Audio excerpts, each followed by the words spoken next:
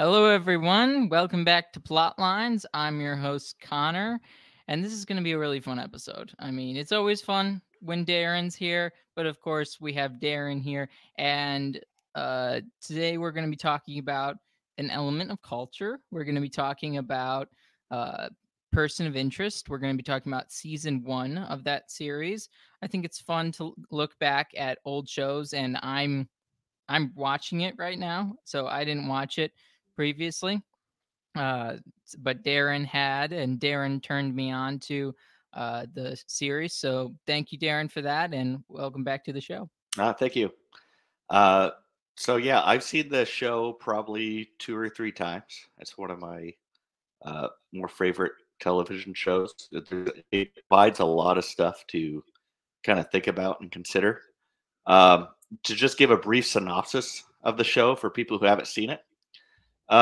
So the leader of the others from Lost builds this computer software program that can basically see everything that's happening, and the idea is that then he's going to go out and like try to save people or stop violent crimes from happening.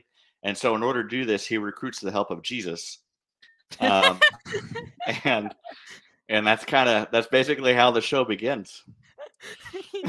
Yeah, he recruits Jesus, also known as Jim Jim Caviezel. Caviezel. That's great that you're I can only think of him as Jesus too, so it just seems perfect. Right. Well, we're gonna watch the trailer for the first season to get us into the right headspace. Let's see if I can pull it up. Oh, right.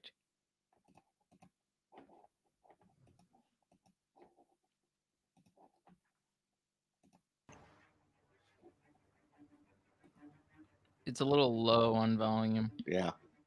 You are being watched. The government has a secret system. A machine that spies on you every hour of every day. I know because I built it. I designed the machine to detect acts of terror, but it sees everything. Violent crimes involving ordinary people. People like you. Crimes the government considered irrelevant. They wouldn't act, so I decided I would. But I needed a partner. I've been watching you for a long time, Mr. Reese. I know about the work you used to do for the government. I know about the doubts you came to have about that work. I think you and I can help one another. Driver's licenses, credit cards, 6 cover identities. Just like when you were with the agency. And all of these numbers represent lost chances. Do something. Relax. I'm on it. I was building the government a tool of unimaginable power. This other guy, describe. He's like a professor. He's got glasses and a high-dollar vocabulary. Why me? I know exactly everything about you, Mr. Reese. I know that the government, along with everybody else, thinks you're dead. Don't worry, I'm not going to tell anybody about you. 12 August 2008. Too late.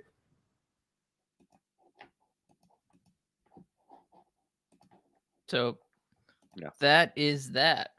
Yeah, most of the scenes are from the pilot episode and that trailer too. That makes sense. I feel like most pilot episodes are like that. Where Like what? Or sorry, not pilot episodes. Most first trailers are showing mostly only the from the pilot episode. Yeah. Well, part of that is because so little of it has actually been shot, but also like they don't want to give away the whole season. Yeah. In the trailer. Darren, have you seen Burn Notice? I have. That's another good show. Yeah. Maybe we'll have to review Burn Notice. It's not as fancy as this one, but yeah. Well, that's because I like to think of Person of Interest as somewhat it's a slower pace. Slower pace. And also, it's like cheaper television.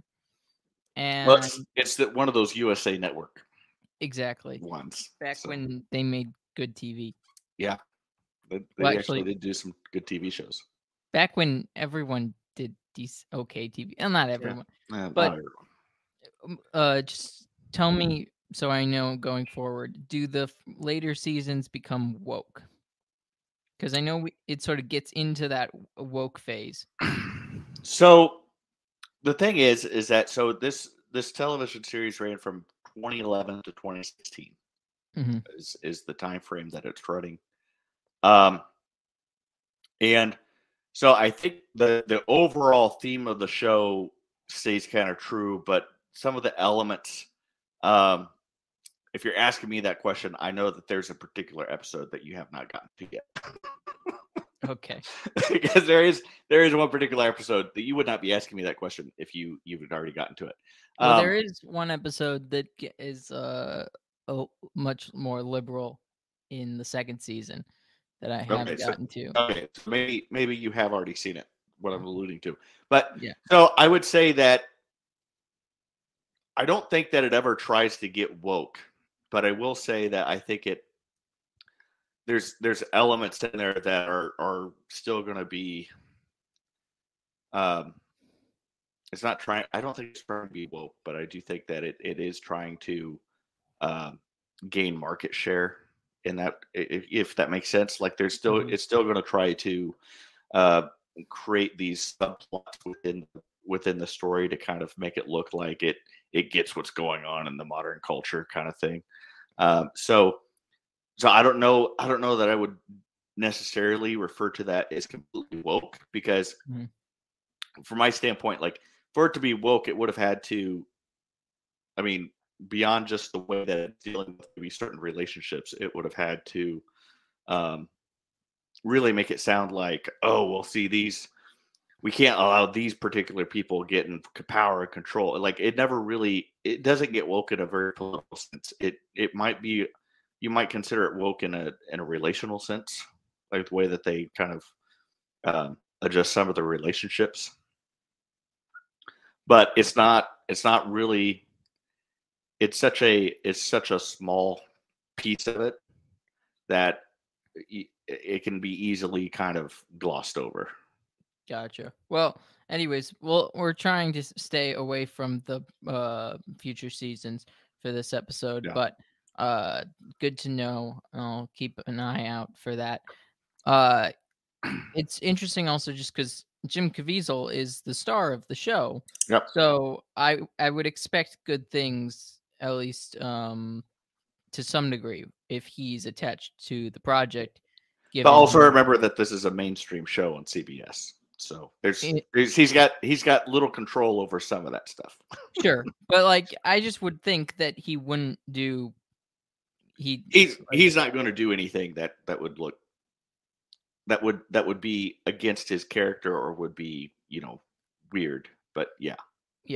Anyways, it's just it is kind of funny seeing Jesus in a spy. Jesus is a spy, and he looks or Jim Caviezel looks very funny homeless in the first episode. Yeah, that's the only time we get to see him with a beard, unfortunately. Yeah. Well, what's funny to me is he interacts with Finch in the first episode, and then he basically says, "No, I don't want to work with you," and then he shaves, which I'm like, why would he have shaved at the right then? I would have thought if he was still intent on drinking himself to death, basically, he wouldn't have bothered shaving. Yeah, I don't know. I don't know. I don't know why they did that. I think a little bit. I think some of the gaps in that timeline probably get a little bit better understood as the season progresses. I'm trying to think in the second season. Have you met an Agent Donnelly yet? Yes. Okay. Have they went to a town called New Rocheport yet? Is that the one in like the West Coast? It's in New York. Oh. Okay. You may not have gotten to that episode where it really kind of details kind of what happened, like the complete fallout between his Jim Caviezel's character Reese and his former flame. Yeah, I mean, I know what happened to her. Right. Okay, but I don't know. But you don't know how that got resolved. No, I do. I mean, I know what how he dealt with the situation. Yeah. Well, that's so in the pilot, what's coming up is that it's really, that's what he's dealing with, is the grief that he was too late to help resolve that situation. Yeah. And I don't know. Yeah, you could say that, yeah, he was kind of resolved to do that, but at the same time, like getting arrested, then getting put up in most likely the hotel was put up to him by Finch's character. We know how he got a hotel room, right? He was a Yeah. bum on a train. So it might have been more of just it might have been more just a simple kind of just mechanism of like, okay, somebody's helping me do this stuff. I'll go ahead and shave now while I have the chance, while I have the, things afforded to me. Yeah, so it's not really symbolic I don't of think him. I thought it could also be symbolic of him becoming more interested in living. Yeah, it might be, but I don't really think that was what the intention was. I think it's just they wanted to start him out showing him a bum, and then they wanted to end the show with him being, and he's going to have to shave at some point during the episode, right? So I think it's just a factor of convenience rather than meant to be a bigger symbolic gesture of things. Otherwise, I think they would have had him shave after that scene in the hotel. Gotcha. They do a great job in the first episode, in the pilot, of setting up all the characters and putting them in the spots that they're going to be in the future. What do you think of Detective Fusco and his dirty cop to sort of undercover storyline? I think Fusco is probably Fusco is basically the same story as Jim Caviezel's character, except he's not like a special agent. Like he's not like trained special military or anything like that. He's just I think one of the ways that they really are trying to show that character is that I think you've kind of seen enough of it where he kind of explains how he kind of got involved in the life as a dirty cop. Mm-hmm. As it's just he made one decision, and that decision led to another decision, and before long, that's just who he was, and it wasn't something that he necessarily intended to try to become. It's just he kind of fell into it. Yeah, and so I think that's something that I think it's a little bit more of an ordinary thing. I think talking about Fusco, we have to kind of talk about the fact that one of the underlying themes of the show in general is redemption. And so Fusco is just another character that helps highlight that underlying theme that this show is about, giving people second chances or helping people, and even, so the thing about the numbers that come up when they get the number selected, they don't know if it's a perpetrator or they don't know if it's a victim. Mm-hmm. Yeah, that is one of the most interesting aspects of the show, because in a lot of shows, or I guess in possible other shows with similar ideas or similar plots, you might have gotten, like, you might know if this person's in danger. Right. You might know a full picture. I like that they leave it much more as a mystery for everyone to figure out. Right. So there's some episodes where it really is a mystery until like the last final 5 to 10 minutes of the show. Mm-hmm. And there's some episodes where they make it abundantly clear at the beginning. It's kind of like it's almost like a Law and Order episode in that way. How like a Law and Order episode starts and they could spend the whole episode trying to catch the guy who committed the crime, or they could spend like 5 or 10 minutes catching the guy, and then the rest of the episode is in the court. So it's a little bit like that, where it's like you just never know until they just kind of mix that up a little bit. Yeah, it's interesting that you mentioned redemption being the main theme of the show. Finch, I don't think the millionaire or billionaire or whatever he is, he's sort of an Elon Musk figure. Well, a little bit, except for the fact that he doesn't like to actually be known publicly. Oh yes, he's like secret Very, Elon Musk. very reclusive. Which is very interesting too. And I still don't feel like getting through season 1, you don't know much about him. Yeah, and you don't get to know a whole lot about him in season 1.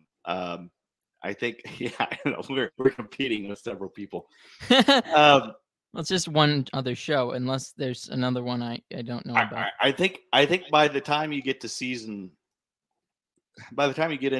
4, you know enough about Finch's backstory that you'll kind of get and understand where he's coming from. I think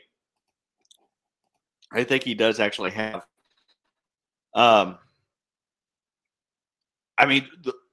What drives him to do what he does, I think, is a really compelling plot point. Right? So, like, originally he was kind of a silent partner in this major tech firm, and that's how he kind of made his billions of dollars. And his friend from MIT was kind of the face of the company, and the friend from MIT died,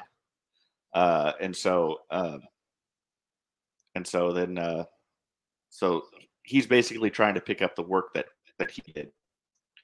Yeah. So there's a question there about the relevant and irrelevant list. So that the machine just throws out a number, which is basically a social security number to look into further. And they're either tied as relevant, meaning like there could be multiple lives lost, or irrelevant, which means it's nothing that really impacts national security. And throughout the show, you don't really understand exactly what the algorithm for the machine is. You kind of figure out that there's certain precepts that Finch is programming into it and teaching it. But one of them is that we don't care about irrelevant numbers. Like these little petty crimes, don't spit those out.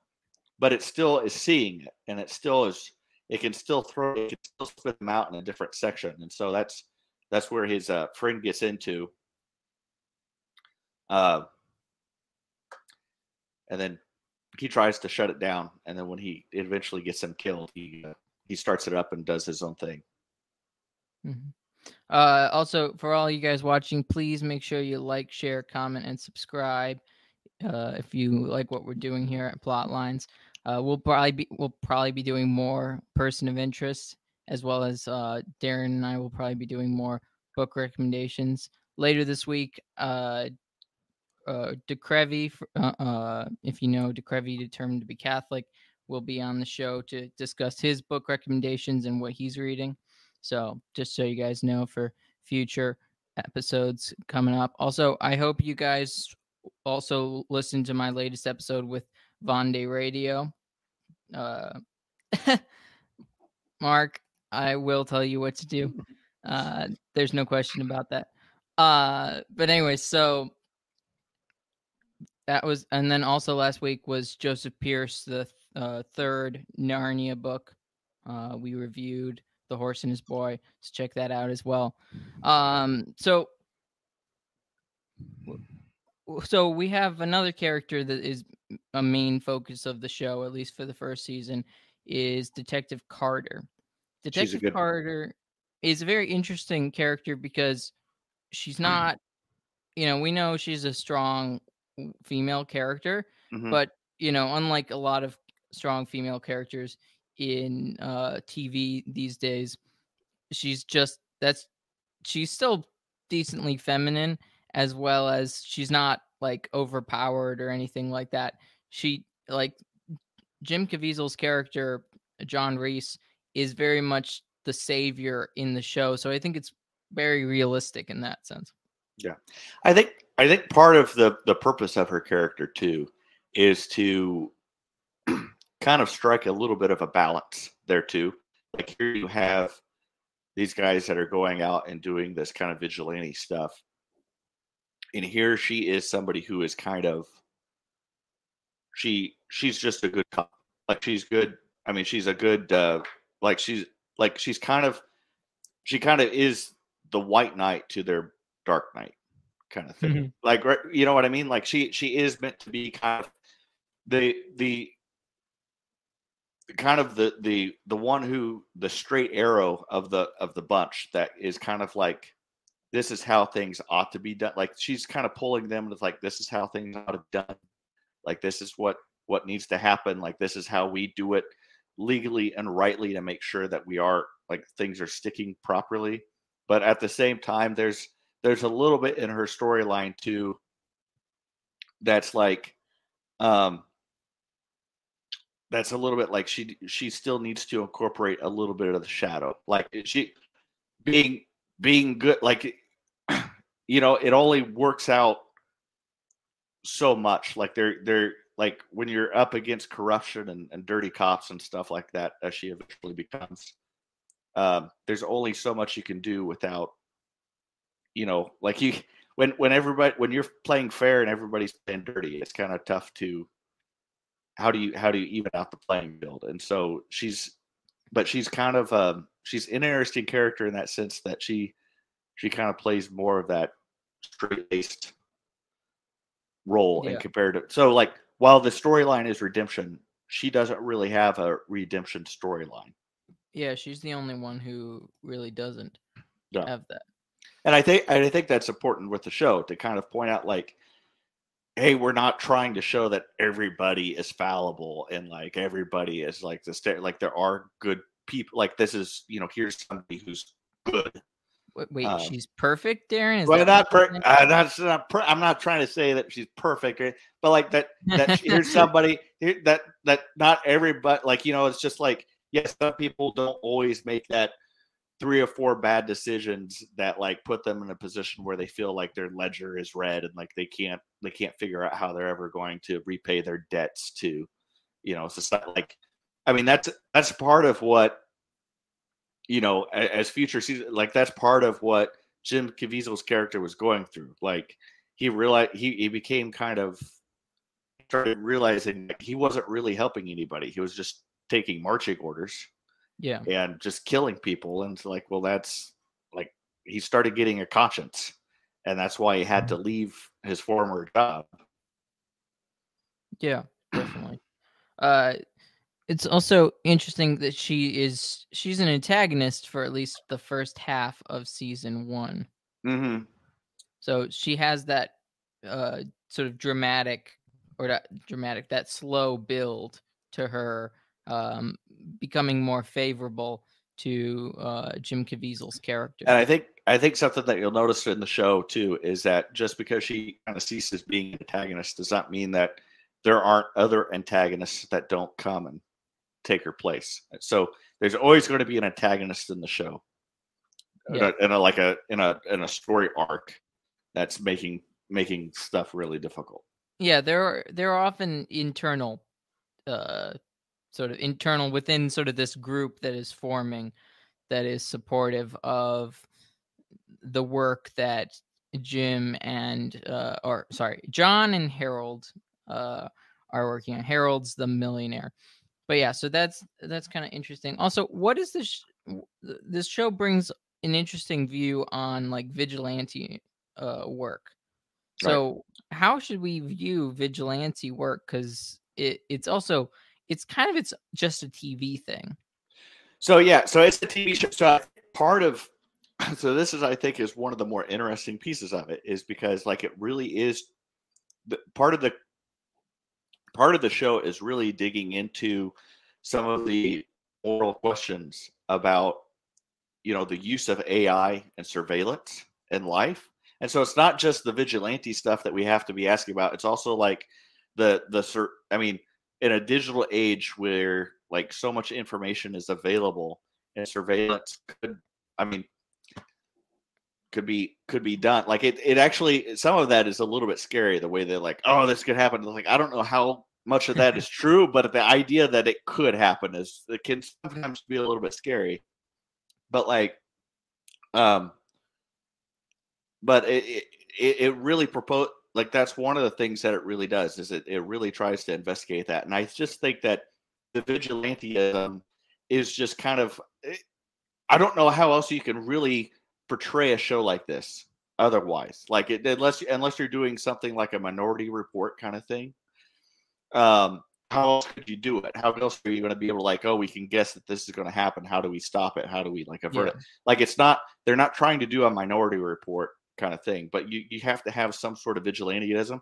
And that vigilantism, I think, is in some respects plays into that whole questionable morality of things. Like, because there's certainly some and even more so, I think maybe in later episodes they're trying to be a little bit more specific with this.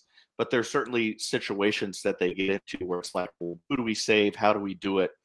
And from Harold's point, like when he's like he built the machine, and it's like, yes, the machine can see a lot of stuff, but at the same time, like the reason why there's a number that's output is because he doesn't want the machine to determine what needs to happen. Yeah. And he's like, there needs to be a human element looking at the situation to determine how things need to proceed. And so the number is just really more of a way of saying more information needs to be looked into this. Yeah. Also, they're not like the thing about this AI is kind of interesting because it's just numbers. And that to me implies that it's just numbers that are even given to the government, because this machine not only works for them, but sort of, but its main purpose is to prevent a terrorist attack. Because this is post 9/11, and that's the big thing. It feels, in some sense, very dated. The show, in that manner, Right. Even though it is 2011, it seems it's decent. It's about 10 years after 9/11, Right. but that it still makes sense to me that would still be a major driving factor in culture and TV and stuff like that. But it's just very interesting that this is that it's only sends numbers even to the government. I don't think the government is seeing all the video or anything. The machine is determining it without needing the government to like infringe on like all video. Yeah. You know what's crazy about all this? You know what something is a little bit crazy about this? What? So I just had to look. I had to look at this. So you know how they're talking about like, oh, the NSA is spying on you, and like, oh, if this got out, this is, what's crazy is that the whole Snowden thing didn't happen until like 2013 or something like that. Yeah. So, I mean, it's something that like, and that was part of the whole thing is like he like blew a whistle as saying, hey, we're spying on U.S. citizens, and the show is basically using that as a plot point for like the first 2 years that the government's spying on you before the Snowden thing even blew a whistle on it. Yeah, that's the crazy thing is that it seems like we, looking back on that, you think that one preceded the other, but it didn't. Yeah. Well, yeah, exactly. That's there's one thing that like that the TV show came after another thing, but we'll get to that in the talking about it episode in the second season. But anyways, so it's definitely interesting that the Snowden thing came after this whole storyline of the NSA is listening and tracking U.S. Everything, citizens, and also not to mention the corruption within not so much the FBI but the CIA and the police and that sort of thing. It kind of is ahead of its time. Does it feel? I think it might have been. I don't know how ahead of its time it was, because here's the thing: we like to look at that corruption and stuff like that in this very novel sense, but like when you read different books and novels about different things going on in U.S. history, there's always been a lot of corruption in a lot of those government agencies, and so it's just it's just taking on a new form, a new group. A new group has kind of developed. It's just a different way than it was. I don't know that it's really. I wouldn't say that it's ahead of its time. I just think that it's just kind of creating a different boogeyman for the sake of the show. Okay. But I don't think that the things that it's like I don't think that the things that it's kind of representing are necessarily ahead of its time. I think they're there, but like like a show that kind of does different conspiracy theories or something like that. Like sometimes there are certain conspiracy theories that are more compelling than others and make for good TV. Hmm. and unfortunately, we live in a time where some of those conspiracy theories turn out to be true after like 5 or 6. Like we discover that some of those conspiracy theories were not just theories; they really were conspiracies. Well, I think it also just shows that people aren't like just full of goodwill when they're a part of an organization. That's a difficult thing. I think a lot of people have trouble with today. Is that you think that you're part of an organization that's supposed to do good things, so everybody's going toward that same thing, and they're not.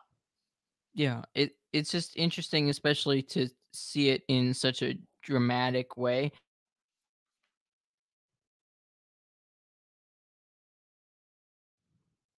Connor, I think you froze up. At least you did on my end.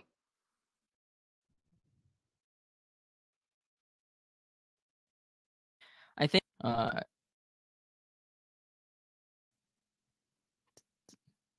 You sorry, froze guys. up. You froze up there for a second on my Yeah, end. sorry I don't about know. that, guys. We're back. But anyways, there's a comparison with something like Burn Notice that it's definitely a different angle on the sort of the what is it, the Corruption. spy corruption drama.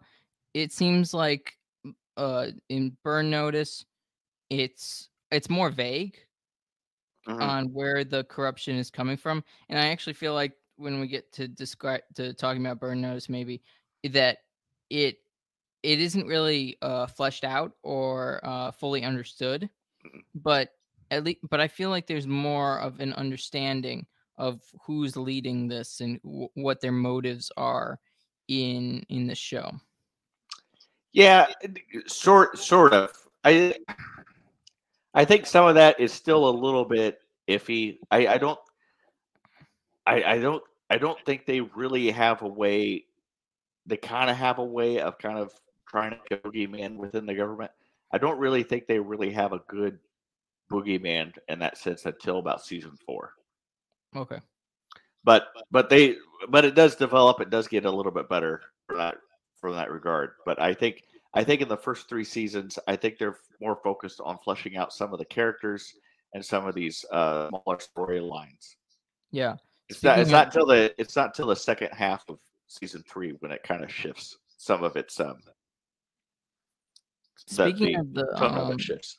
of like the characters and their development, they are especially Finch and Reese, because they are supposed to be these secretive characters. In the beginning, they're our main characters, but they are our least known characters, which is kind of impressive to make these two characters really compelling, but also unknown. I think that's part of what makes them compelling.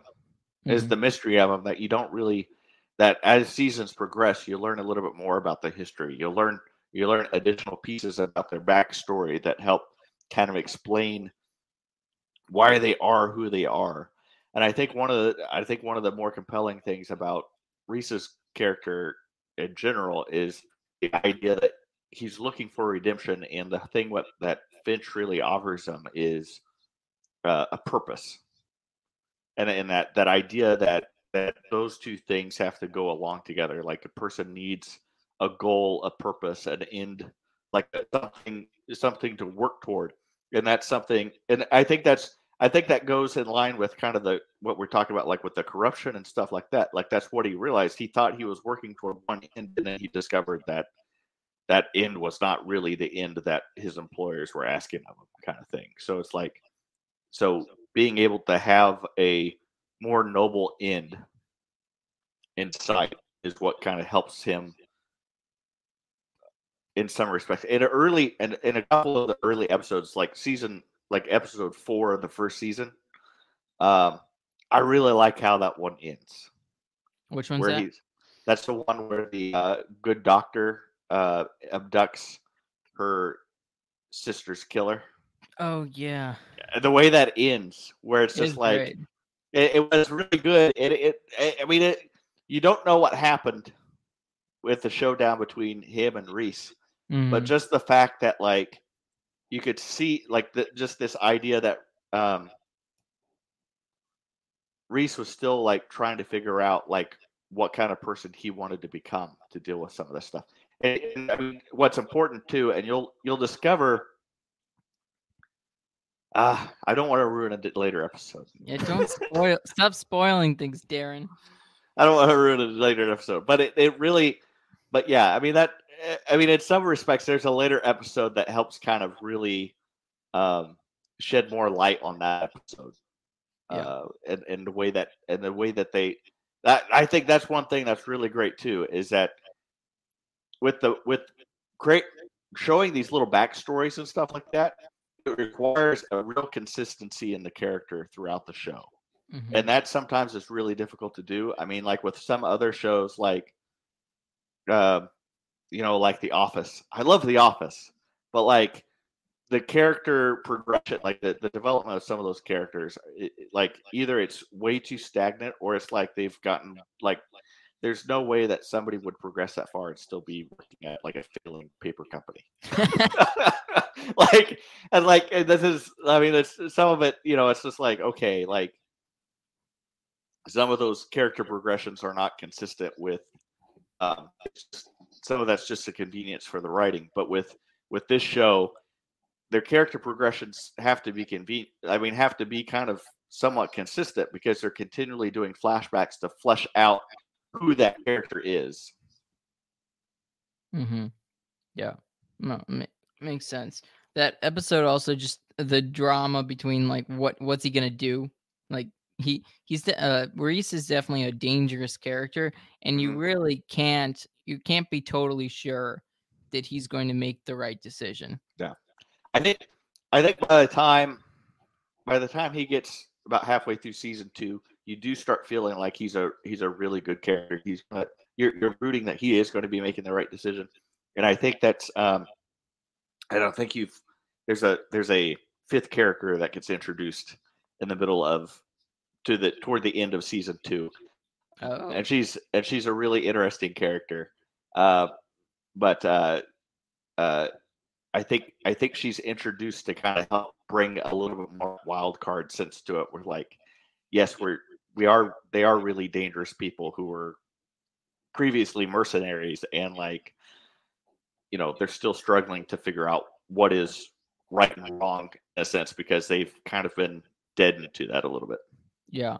Also, in that episode, it ends really interestingly because spoilers. He brings that character, or the villainous character, he puts him in a Mexican prison. That's the one, right?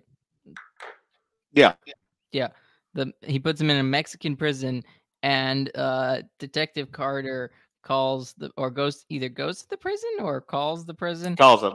Yeah, calls. Yeah, that'd be way too much of a journey.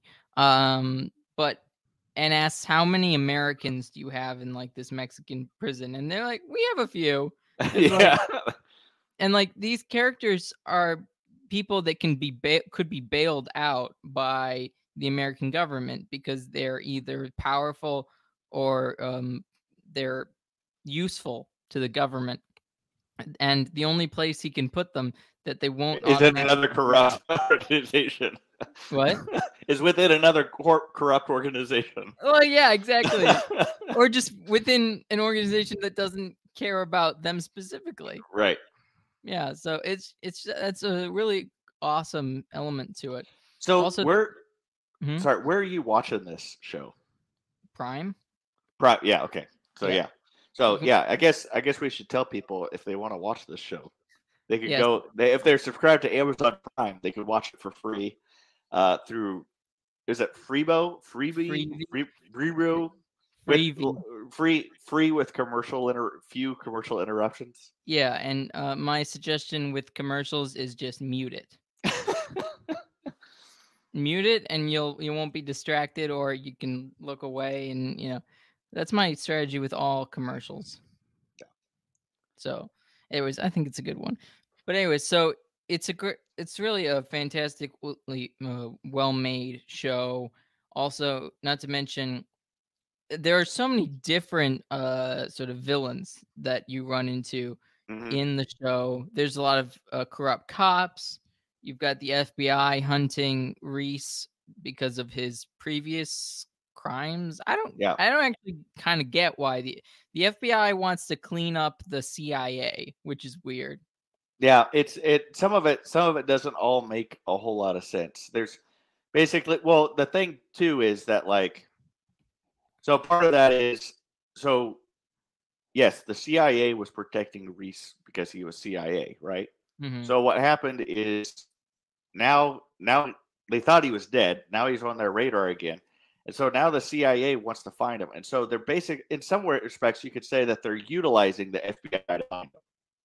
They're going to allow these open cases that have his fingerprint or some lost little trail nugget that leads back to him to be reopened and investigated. And that's really what Donaghy represents, is that he's trying to find these breadcrumbs, and he realizes that yes, this guy has a lot of training. He doesn't know, but he also realizes that he's definitely done some crimes he's committed some murders and stuff like that within the U.S. that are technically considered open cases, like open homicides. So he's looking at it as like, hey, this guy, like, he doesn't know really.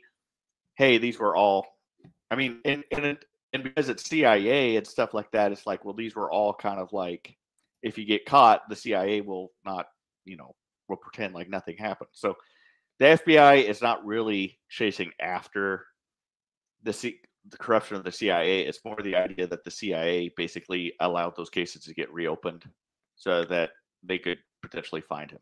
Well, there is an episode where it seems like they don't really continue the storyline, but it does seem like the FBI is out to clean up, or not clean up, but trying to go after rogue missions of the CIA.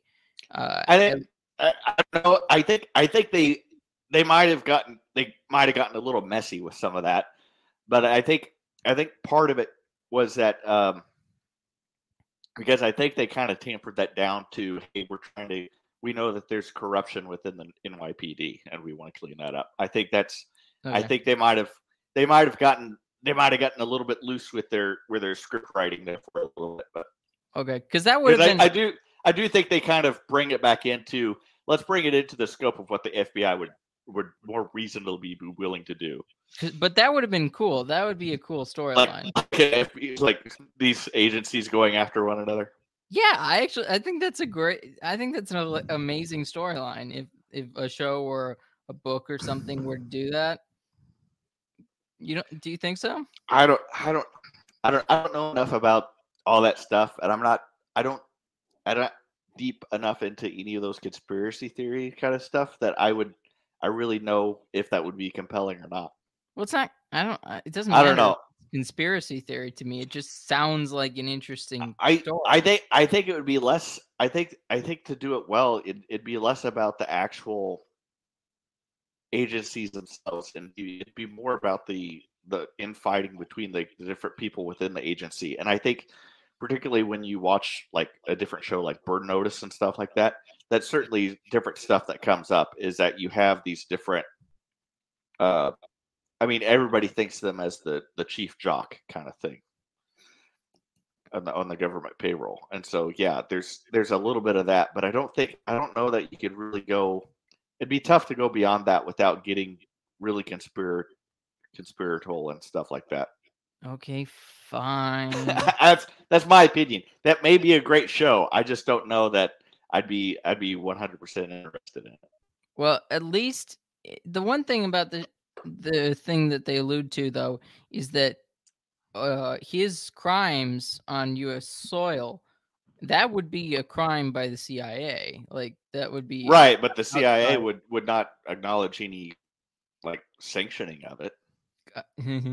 So I Well, mean, that just shows you something about the CIA. At and least he, what they and want he's you. and he's and he's trained well enough to understand that, and that like he could cry foul, but like there's not going to be anything that can be done to link him. That's a that's a good point. That's just it's annoying when there's something illegal or something immoral done by the government and there's nobody to cry foul to Too, because yeah. everyone else will just be like, yeah, okay, who cares? I think there's it. I think there's a few episodes that are really good, but I don't know how far along you are. I think once you get about halfway through season 3, and you'll understand what I'm talking about when it happens. I think we could probably do an episode because that's going to be. I think that's almost like the halfway point of the show itself. We could go through kind of like the top 5, like maybe my top 5 episodes, and be able to dig in a little bit deeper. I feel like right now we're kind of sidestepping some of this stuff Okay. to not because we don't want to do any spoilers. But I think once we get about halfway through season 3, I feel like it becomes 2 different shows after Really? about halfway through season 3, and we can speak more openly between what happens in the first half and the second half of the series run. Yeah. Okay. Gotcha. Yeah. And I think this episode I was also just mainly trying to get people to watch it again. Yeah. So hopefully, yeah.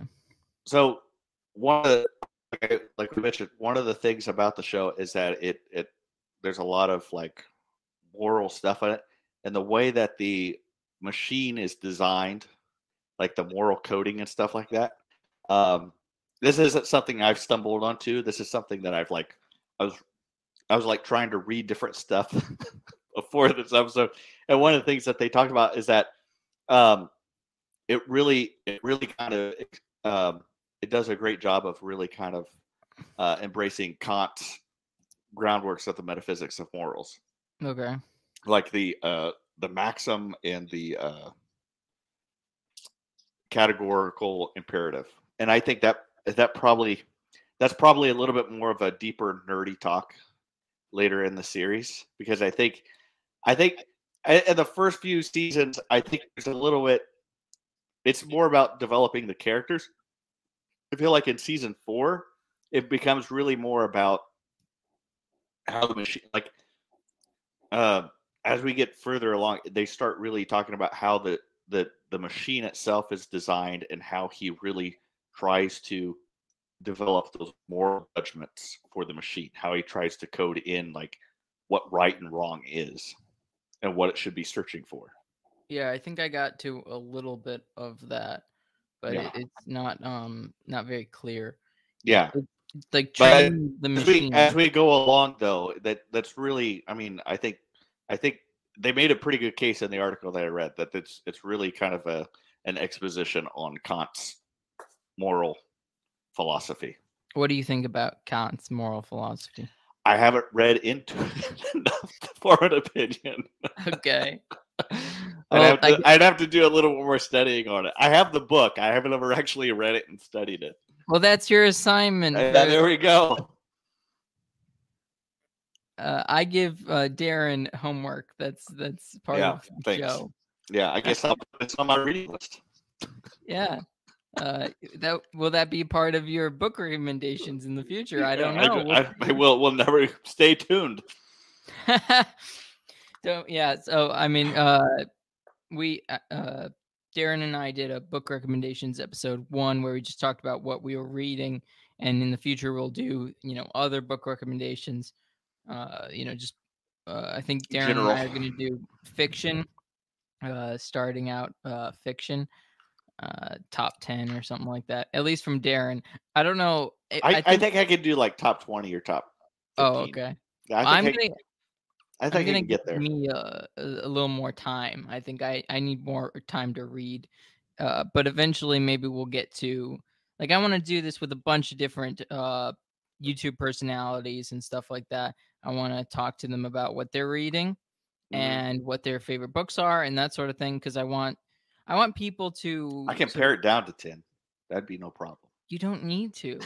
We could do a top 20, but like we could do a back 10, and then the episode after that we could do the top 10. There we go. Yeah, we So could do that. we don't need to pare down. We need more content on this channel. But yeah. So anything else to you want to specifically highlight from the first season? Not really. I tell you what, even when I go back and watch this, again, I've watched this like the whole series maybe 3 times. And like the first season, I think the first season just kind of gets things started. Like there's different things that just happen in it that are like it's the first and second season kind of blur together a little bit in my mind still.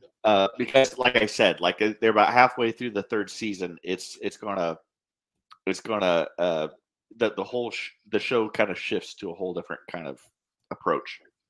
Yeah.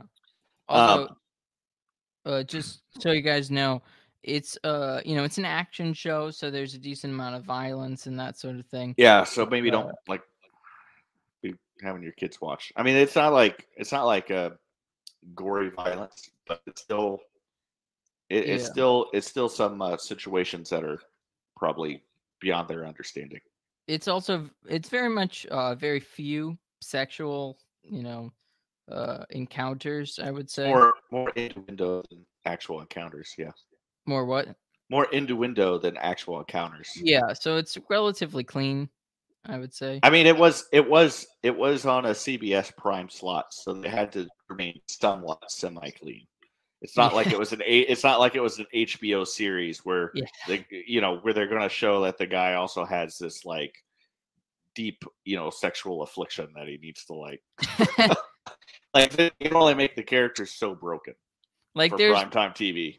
Like there's one episode where a non-married couple, or not couple, a non-married 2 people, a man and a woman, are staying in. What happened, Connor?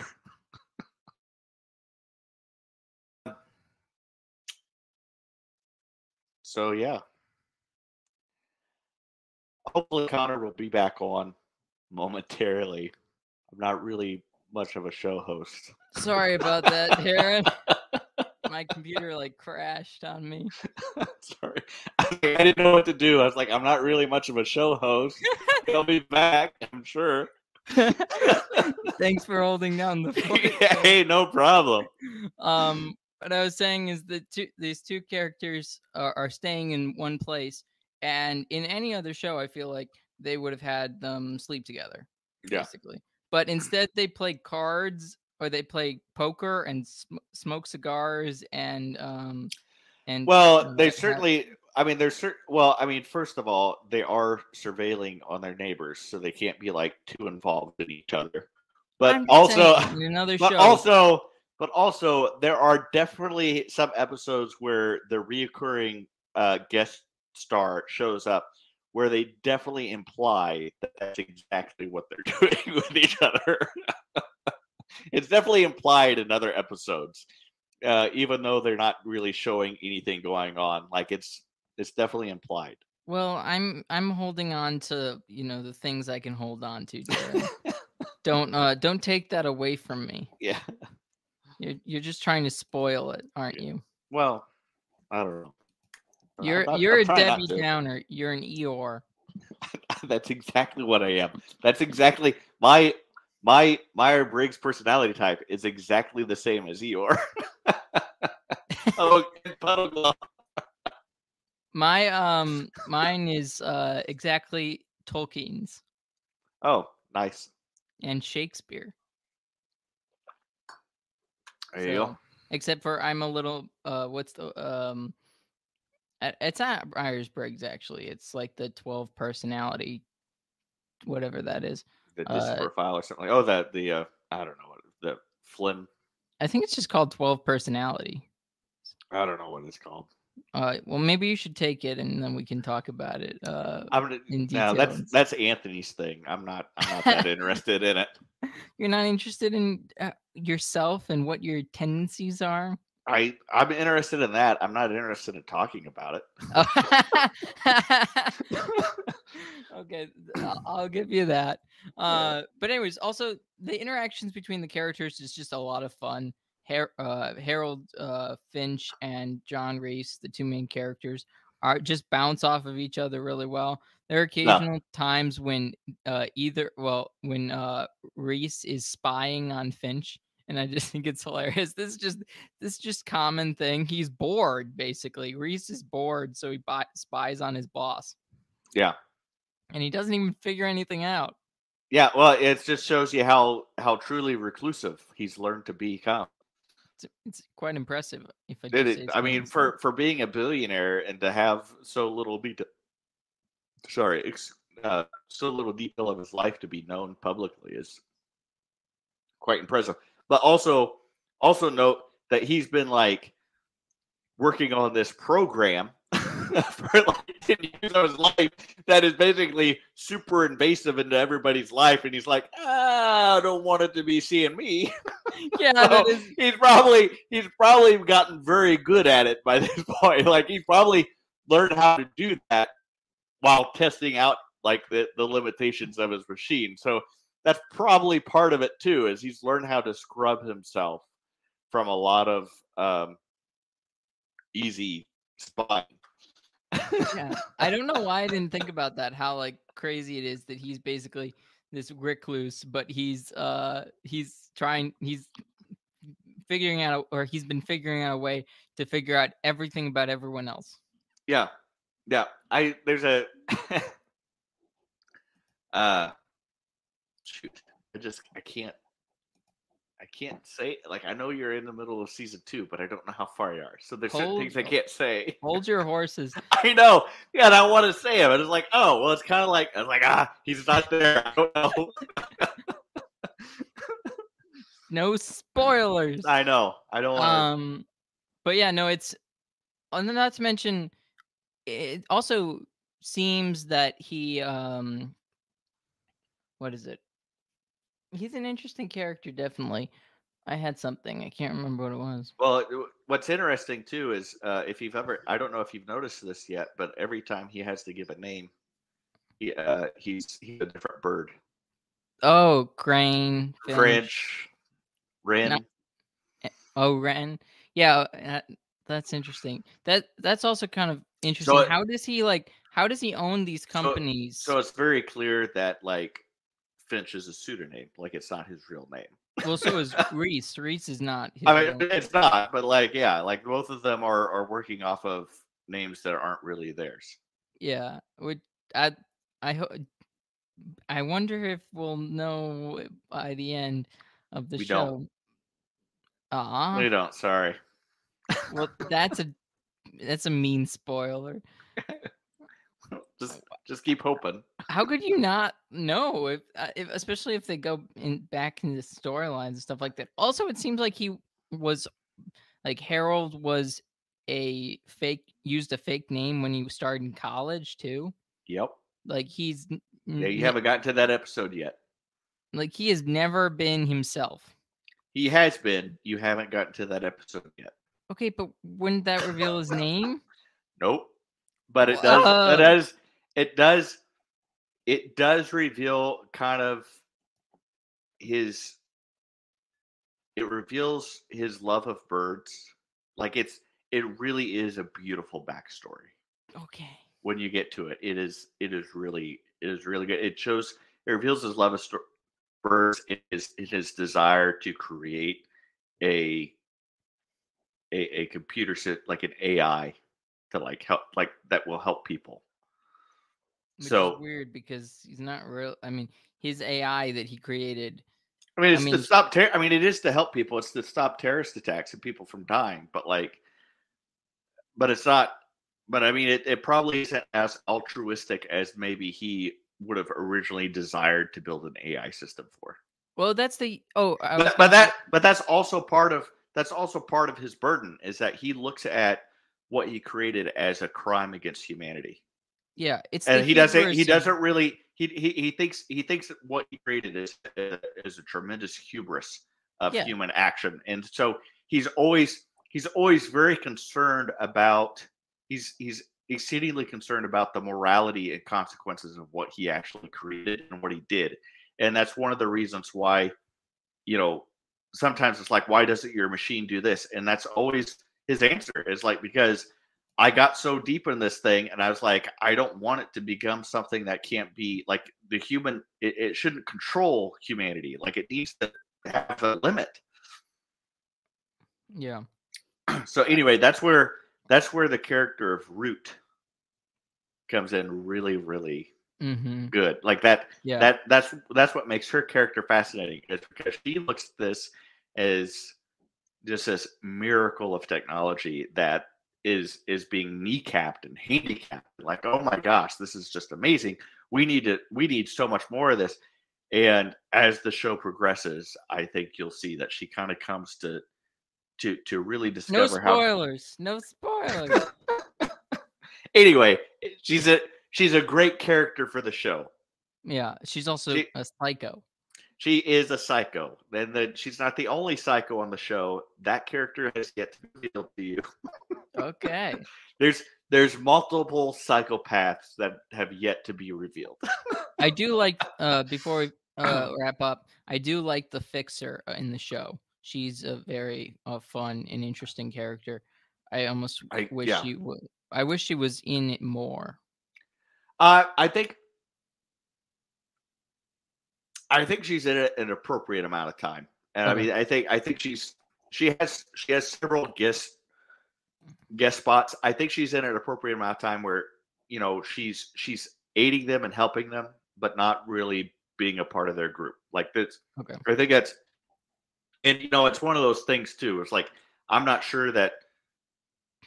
I mean, for what they do, it's not like they want to get her too involved and want her to be too close to things. Like she provides a completely different kind of intelligence to what they have to offer, because she knows the politics and she understands the people in the way that the machine doesn't, and that's what makes her character really compelling. Yeah, and then the final thing, the kind of ridiculous element of it, one of the ridiculous elements of the show, because there are some parts that are unrealistic. Obviously, I mean, yes, there are many parts that are unrealistic. I mean, the convenience of being able to have a security camera at this one location to help, like, you know, like some of that stuff. It's like, yes, some of this gets to be a little bit like, especially in 2011, it's like, yeah, okay, really, guys, but like at the same time, like that's part of what the show is it's trying to show you that a society that has all this stuff available could really be. I mean, it doesn't do that well in the early seasons, but again, I don't want to spoil anything. That's probably, I think people will enjoy that part of our show. Just Darren trying not to spoil things. I was just like, because I bet a lot of people who will watch this episode will have already seen all of the other seasons. I tell you, I was starting to watch season 4, and the first time I saw it, I was like, I'm not liking the storyline. I'm not liking all that, like the way it's going. And as I'm rewatching it, I'm like, this is some of the best. But like, I think part of the reason why it wasn't enjoyable at the time is because it's not the same show. One of the problems with this show as it goes along, and right now you're kind of binge watching it, but like one of the problems with the show as it goes along is it does kind of feel a little bit like the A-Team. The what? The A-Team after a while. You know, like, so the A-Team only lasted 5 seasons. I've never seen that. The A-Team with B.A. Baracus and Hannibal and Face? Nope. All right. Well, that's your next show to watch. Okay. You're just gonna make me watch TV. Right. So the A-Team is kind of, so it's, you know, the misfit of like they're not really misfits, but like they're They're four Boys? people who were accused of war crimes, and then they escape, and then they go around doing good for other people, right?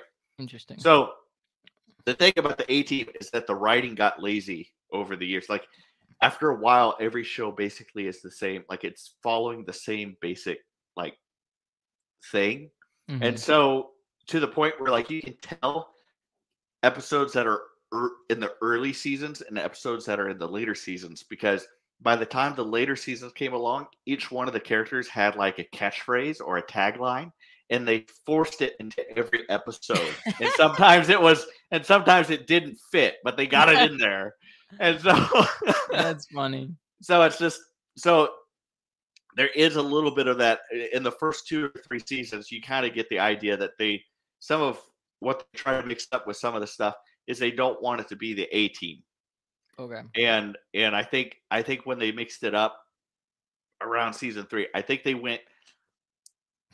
did a good job. It's just that they went way too intellectual for a show series from what it was, and that it kind of killed it. So Jonathan Nolan, the guy I think that would be perfect for you, though. Well, and that's what I'm saying. When I'm rewatching it, like this is really good. But when I'm rewatching it, I'm like, But Jonathan Nolan, one of the co-creators for the show series, it's Jonathan Nolan and J.J. Abrams. His brother is Christopher Nolan, and Chris Nolan is the creator of Westworld. Right? This other world where like this AI kind of stuff is where you go in and you can do whatever you want. Mm-hmm. So Gotcha. So yeah. All right. So what I was saying, what I was going to get to, I didn't get to the most sort of ridiculous thing to me is that these numbers that they always get, they're never outside New York pretty much, or never outside. They always seem to be in New York. Yeah. Yeah. Which is ridiculous. It's like, this is a security system for the entire United States. So nobody gets premeditatedly killed in Chicago. But to be fair, it's Finch that reviews the number and says we have a new number. So you actually don't know how many numbers he's receiving that he's saying I can't do anything about it because we're in New York. Well, not, and that's something that you never actually see. Like you don't, and also not until the next season you do. I mean, spoilers a little bit for next season, the second season. There is a time when someone else is receiving the information, and it's still New York. Right. Well, that's exactly. So that's the thing. You have to believe that the AI system is also giving that information to people who can actually do something about it. Like to people in Chicago? Right. But I mean, that kind of... But no one would know to look. This is a season 5 spoiler, so I can't say anything. Okay, fine. This is where we have to wrap it up, I guess. Right. Unless you have anything else to add about the first season. I don't have anything to add. I feel like this is, for my part, I feel like I was kind of sloppy with this. Hopefully, if we do another episode about this, hopefully you'll be far enough along we can maybe talk about some of the maybe 5 episodes that I thought really kind of grabbed the spirit of the show really, really well. Don't be hard on yourself. It was great. We did a great job. All right. I bet everyone would say the same. The 2 people in our chat who may or may not still be here. Well, there's now 4. Okay. Well, not to mention, I disappeared. Yeah, and I'm not a host, so I don't know what to do. You talk, Darren. You talk. That's what you do. Okay. Thank you, everyone, for watching. Please like, share, comment, and subscribe if you want to support. Oh, everything else is over now. We cornered the market, and we're ending. What? Haley just says everything else is over now. We have the market cornered, and we're ending. Sorry, guys. Yeah. So exactly. Thank you all for watching. Just go back. If you haven't seen it, or just rewind and watch it. Yeah, you can just go back.